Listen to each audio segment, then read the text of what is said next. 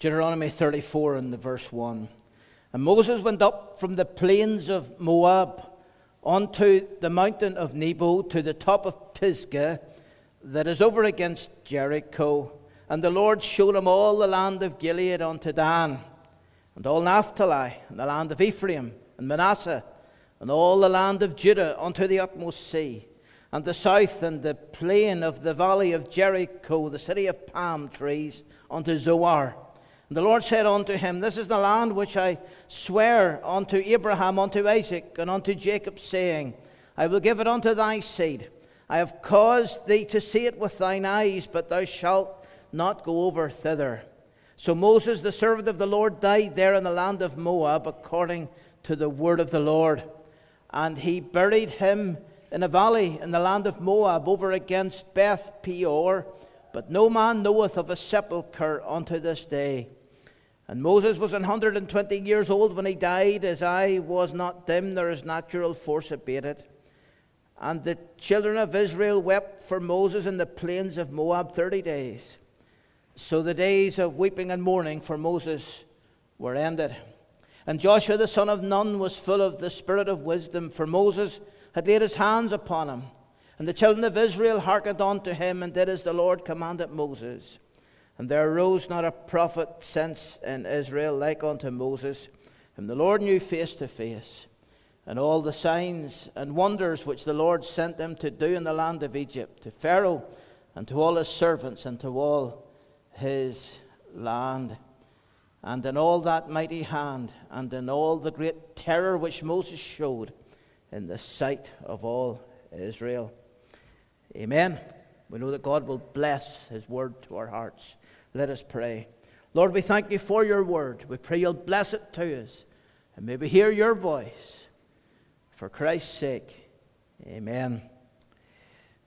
Today we're going to think about Moses. This journey through the biographies of Scripture brings us to this man who is a colossus in terms of world history, in terms of Christian history, in terms of Hebrew history.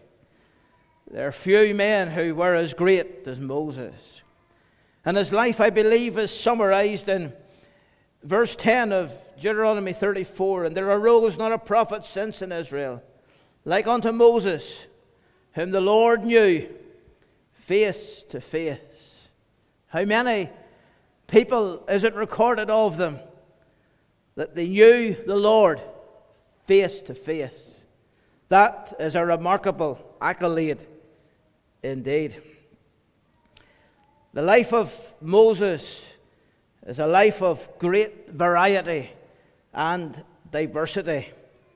His story is an adventure from start to finish. Born in the home of slaves, in a time when the Pharaoh had given a decree that all of the little boys born of Hebrew parentage, Hebrew ancestry, were to be drowned alive in the river. The situation in which he was born. And yet he became a prince of Egypt.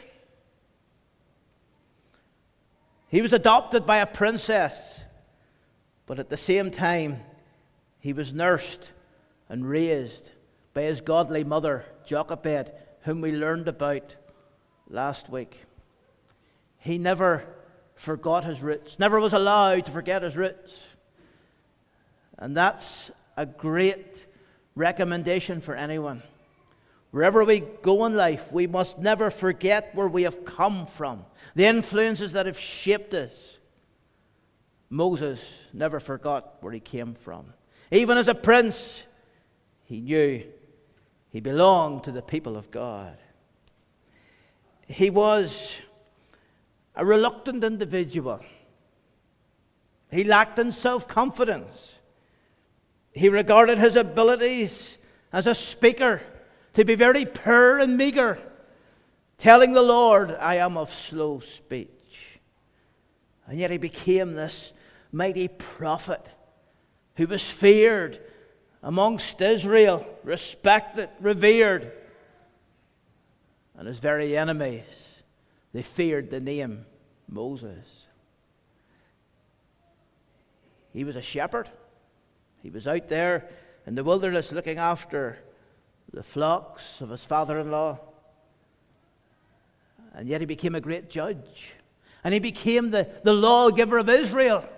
And the law that he received, written with the very fingers of God upon those tablets of stone at Mount Sinai, that law is written upon the hearts and consciences of every individual throughout the world. For wherever you go and wherever there is civilization, you will find echoes of that great law that Moses gave to Israel. He was a leader. He was a man who led 2.5 million people through the wilderness. He was a prophet. He was God's spokesman. He was a priest. For while he did not take up the role of the priesthood in the same way that Aaron did, for Aaron was the high priest, yet he was the interceder who stood between the people and God, praying for them, pleading for them, being like Christ. He had an angry, passionate nature. He was a man who could be stirred. He was a man whom you would not like to cross, as we would say. And early on in his life, his passions got a hold of him, and he killed an Egyptian slave master, committed murder, and that got him into all kinds of trouble. But yet those instincts for anger and for passion were harnessed and subdued by the Spirit of God. And so it is said of him that he became the meekest of all men. He became the founder of a nation. Up until this point in time, Israel were a family. Under the patriarchs, they were a family, a growing family. In Egypt, they became a mighty family. But Moses founded Israel as a theocracy, not a democracy. Democracy is where the people have the vote and where power rests with the people. Not a monarchy. A monarchy is where a nation is presided over by a king or a queen. A theocracy is where a nation is ruled by God alone, and where God calls prophets to bring his word to that nation. Moses founded Israel as a theocracy. It's the purest expression of how a nation ought to be governed. A theocracy. He appears in all of the scriptures. Of course, the Pentateuch is very much his story. He was a writer. He was a biographer. He wrote his own life story. He was an historian. He was a theologian. And we have his writings from Genesis through to Deuteronomy. He was a poet as well. The Psalm 90 is his work, and possibly 91, but we certainly know that the Psalm 90 is his work. But we have him mentioned throughout the scriptures. Constantly the prophets hark back to Moses. The kings, whenever the monarchy was instituted, were always reminded of Moses and his law. The shadow of Moses hangs over the whole of the Old Testament. And then we have him mentioned in the Gospels. You see him in the very life of Christ as he appeared on the Mount of Transfiguration with Elijah face to face with Jesus. The Lord refers to the law of Moses. In the book of Revelation, we have the song of Moses and the Lamb, which the people of God are singing in glory. And St. John makes this remarkable statement in John chapter 1. The law was given by Moses, but grace and truth came by Jesus Christ. He prepared the way for the Savior. There are few individuals like Moses. And it is our task today to draw some lessons from the life of this man who was such a giant for God. And there is no better place to come to than Deuteronomy 34 verse 10. And there arose not a prophet since in Israel, like unto Moses, whom the Lord knew face to face. And if you cast your eyes down the scriptures to Joshua chapter 1, the verse 2, Joshua was called to lead the nation after Moses' death. And God simply said, Moses, my servant, is dead. My servant. Whatever he was, however great he was the servant of God. That's all he was. God's servant. That's all any of us are called to be. Whatever walk of life we are in, we're called to be God's servants. That's what it means to be face to face with God. A few simple thoughts about the life of this man. First of all, we have his preparation. God spent 80 years preparing Moses for his life's work. It is often said that Moses spent 40 years learning to be somebody. He became a prince. He was educated in all of the learning of the Egyptians, and the Egyptians were the greatest nation on earth at that time. He learned how to speak the language of the Egyptians. He knew about the culture of the Egyptians. And that would stand him in good stead for a later time, whenever he would stand before the emperor of Egypt. He spent 40 years learning to be somebody, but then he had to spend 40 years learning to be nobody. In the backside of the desert, in that place where the ground was brown all the time, where he would lead the flock of his father-in-law looking for a little bit of grass. And the reason why he was in that wilderness was because of his own sin, was because of his own temper getting the grip of him. And so he was banished from Egypt. And the man who was a prince had to learn to be a shepherd. There's a very simple lesson there. God had to break Moses before he could be useful. He had to learn that he was nobody. Whatever privileges he had, whatever riches he had in Egypt, that was of no value if he could not first of all learn that he had to be a tool in God's hand, wholly surrendered unto him. God broke him before he could be useful. And there was a providence in it all. There was a providence in his parentage. There was a providence in the fact he was born at the time he was born, when the little boys were under so much threat. The very nation itself was in the grip of extinction. There was a providence in the fact that he was sent away out of Egypt because God was molding and preparing him and making him for that time when he would be the prophet leading God's people. And we need to learn that lesson in our lives. Whatever situation we're facing, there's a providence at work. And God is preparing his people for something else. Something else that you don't know about. Something else you haven't yet seen. And yet, God is molding us and shaping us. As God's people, we are constantly the clay in the hand of the potter. And sometimes God has to break us that he might remake us. And we need to be willing to pray that prayer. Lord, I want to be used by you. But deal with me as you see fit, that I might be a servant who will serve you better. And this is what happened to Moses. He was prepared. Then there was his commission. He was commissioned at the burning bush. And if you come with me over to the book of Exodus chapter 3.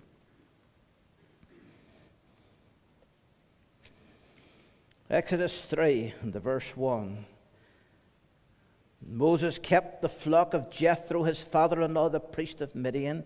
And he led the flock to the backside of the desert and came to the mountain of God, even to Horeb. And the angel of the Lord appeared unto him in a flame of fire out of the midst of the bush. And he looked, and behold, the bush burned with fire. The bush was not consumed. And he was standing on holy ground. He had to take the shoes off his feet because he was right there in the presence of God. God spoke to him from out of that bush. That day began just like any other day. For 40 years he had gone out leading those flocks. 40 years is a long time. 40 years he went out under the burning heat of that sun. 40 years he went out looking for water. 40 years he went out looking for grass. 40 years. That was going to be it. So he thought.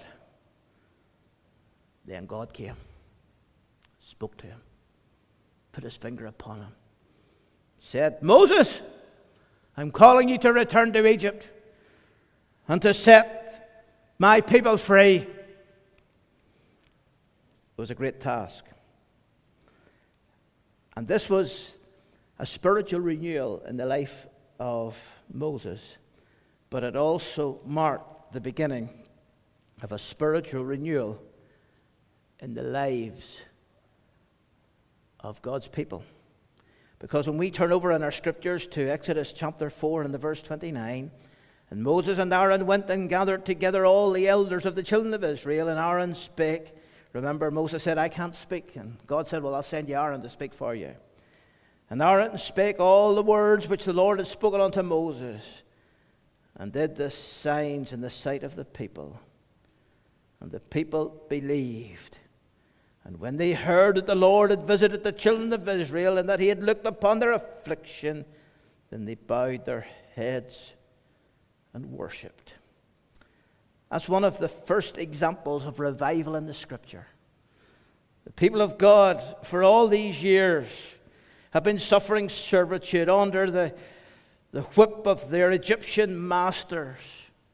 And it was as if this was going to be it for them, just as Moses thought he was going to be in that wilderness for the rest of his life, looking after sheep.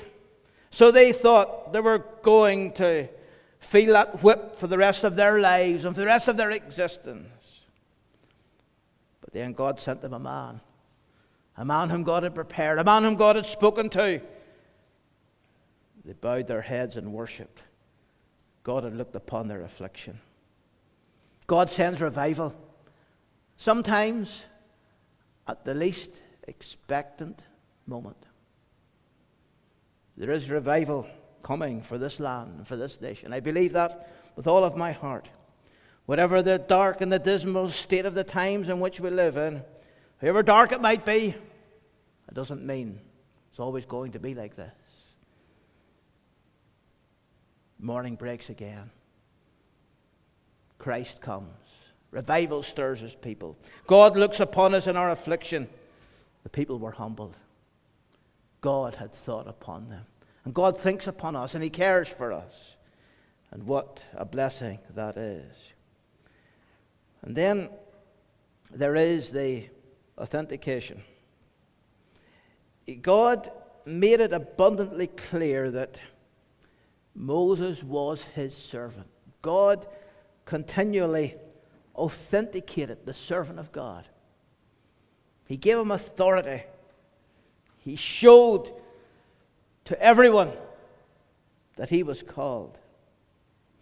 Moses was one of the greatest miracle workers in Scripture. Outside of our Lord himself, was there anyone who performed more miracles than Moses? It was an astonishing life.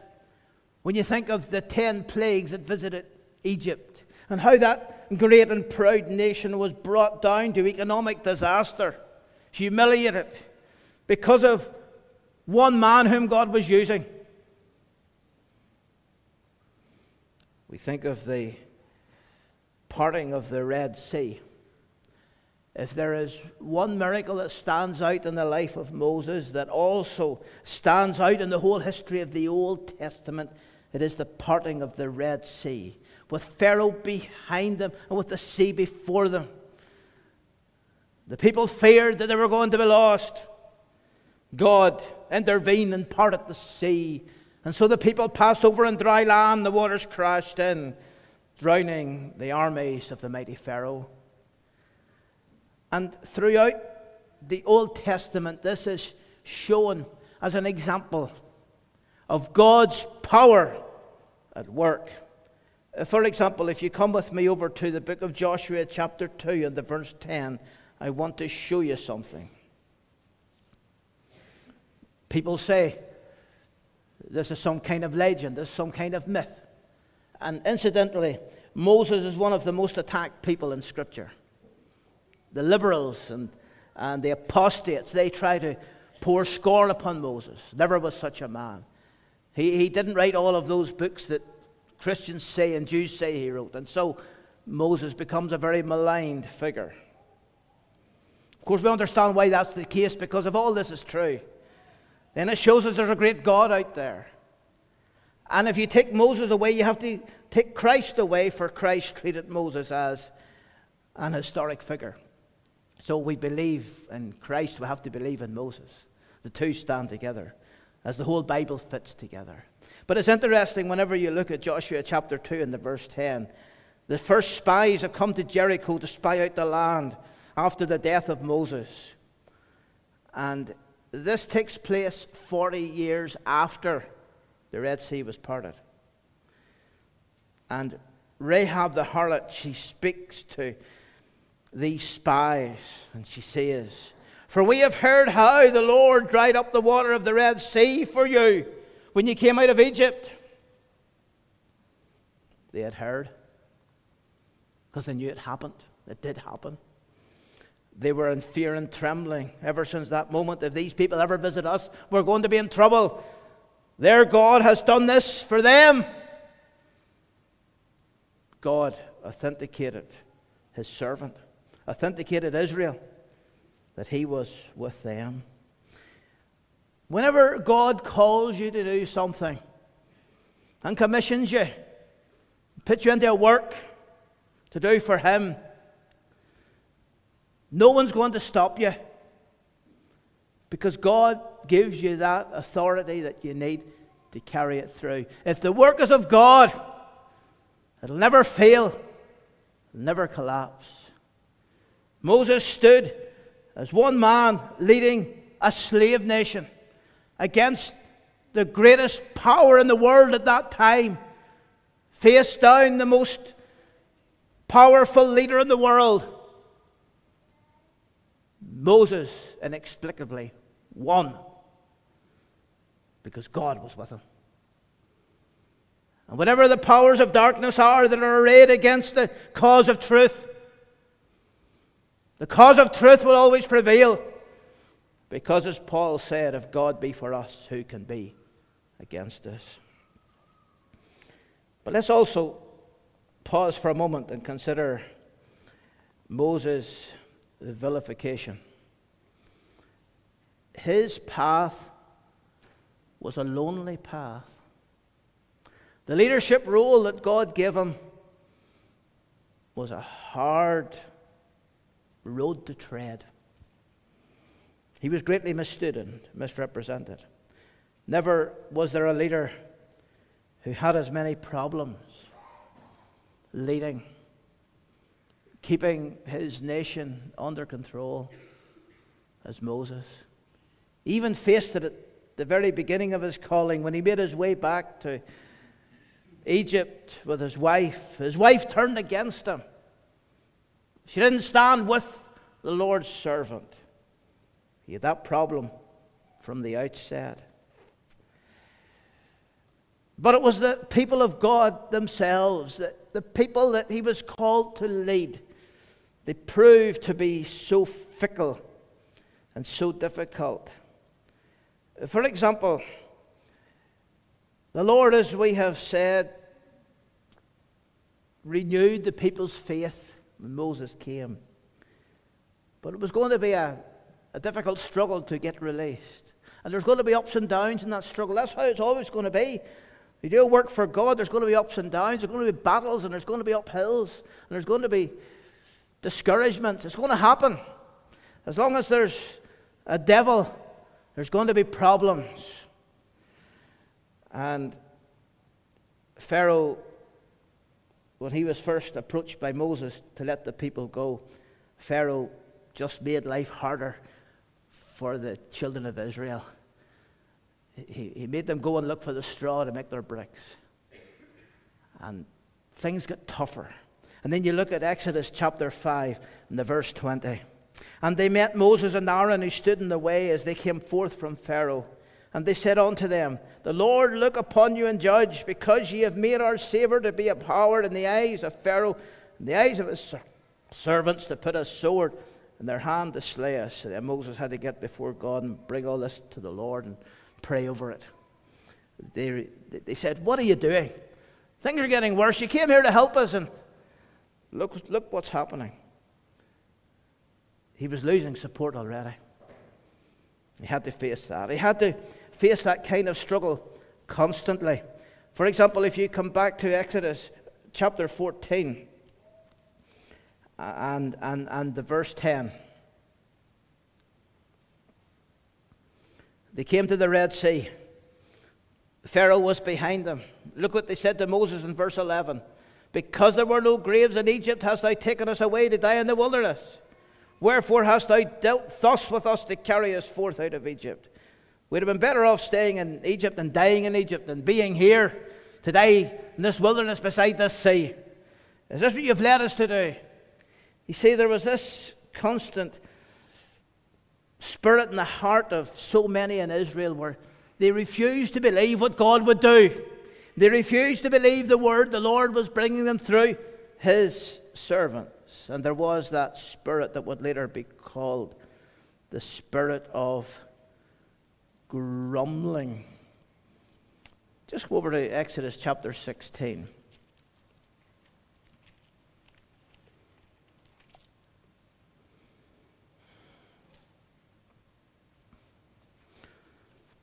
Look at verse 2.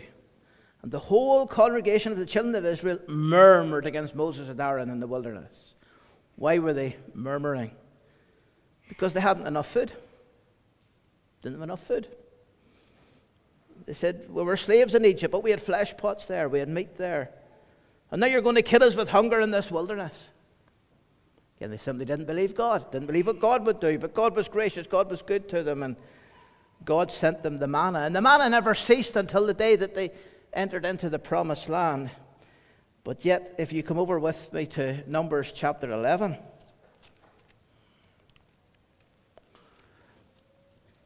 And the verse 4. And the mixed multitude that was among them fell a-lusting.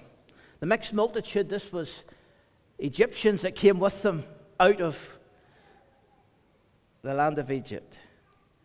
And the children of Israel also wept again. So they were influenced by this mixed multitude. And they said, who shall give us flesh to eat? We remember the fish which we did eat in Egypt freely, the cucumbers, the melons, the leeks, the onions, the garlic. Oh, they were really in a bad way now. But now our soul is dried away, and there's nothing at all beside this manna before our eyes. So they said, we're hungry, and God gave them manna. And then after they had the manna, they says, we want flesh now. We're not happy with the manna. It's a little insight into human nature, isn't it? Human nature can be so fickle, so discontented. The manna was given to them by God, and yet they didn't appreciate what God had given. The spirit of murmuring, the spirit of grumbling. You look at Numbers 11, verse 1. And when the people complained, it displeased the Lord. God is displeased with the complaining spirit. He doesn't like it. And Moses had his greatest challenge of all at Kadesh Barnea when he brought the children of Israel to the very borders of the promised land after a few months in the wilderness.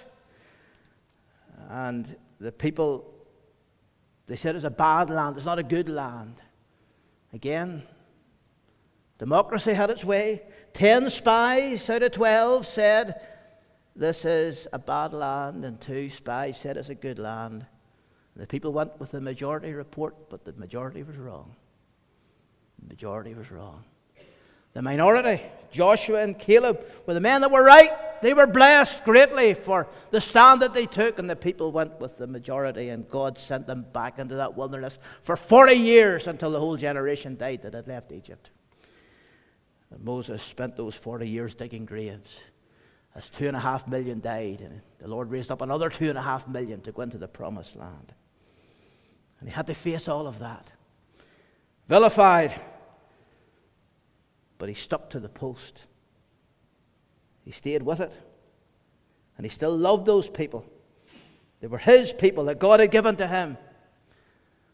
An amazing man of fortitude. And then, finally, let's think of how he was submitted. He was a very submissive man. There's a great comment upon the character of Moses, the man that God molded in Numbers chapter 12 and the verse 3. Now the man Moses was very meek above all the men which were upon the face of the earth. He was the meekest man. And this particularly is within the context of Aaron and Miriam. They were displeased because of a wife that he had taken, an Ethiopian lady. And Moses took the abuse he got from them, and he showed tremendous meekness. He was meek in the face of the providences of God. Even when things were going against him, he had a calm spirit. Passionate in a sense, but he kept himself calm when under this kind of personal pressure. It's a great attribute to have, brethren and sisters. It's never good to lose the run of ourselves. We end up saying things we should never say. But there was a time when Moses behaved as he shouldn't have behaved. And if you come with me over to the book of Numbers, chapter 20, and the verse 11.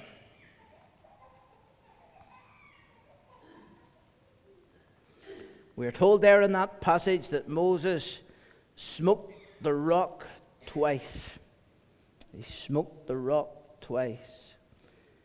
But God was displeased with Moses because he smote the rock twice, and we know that he did not see the promised land because he did that very thing. And yet there is never a record of Moses rebelling against the Lord, saying to the Lord, look what I have done. I've led the people all these 40 years. Look what I've put up with. Surely you'll let me into the promised land. Moses accepted the discipline of God. And we need to accept God's discipline, whatever God has for us. The close of Moses' life is incredible. He went up the mount. He walked to the top of that mountain at 120 years of age. His eye was not dim. His natural force was not abated. He was sharp in every way, despite his age. Yet this was his time to die. And he died on top of that mount. Only was one person with him, that was God. God buried him. And we are told that Michael the archangel fought with Satan for the very body of Moses. Satan wanted to claim his body at the last. God was his only mourner. It was the most private funeral imaginable. God was his undertaker. And at the end, God simply said, Moses, my servant, is dead. There was no big occasion. There was no great orations. He was alone in death with God. The world today applauds its fallen heroes. The deaths of celebrities brings numerous tributes across national media. Highlights the worship of this celebrity that this current generation is addicted to. It seems hardly a week goes past, but the news bulletin somewhere will carry a story of some famous celebrity dying, and we've never heard of them before. And yet they're lifted up. Moses is certainly not lifted up by the secular world in terms of world history. Even when he died himself, there was no big grave or sepulchre. And there's no great gathering. He was alone. That's how it is, you know. That's how it is. I was thinking of Dr. Bill Woods and his memorial service in the Martyrs last Sunday afternoon, and just looking at it. Good crowd, but place wasn't packed. And yet there was a man, only eternity will reveal what he did for God and what he did for people. But that's how it is. The world glorifies people who write their rock music and sing their songs and pump themselves full of drugs, and the world says what great people they are. But God has a different standard. let us live for God's standards. And be as Moses was. And let us pray, Lord, teach me to see you face to face. Let us bow for prayer.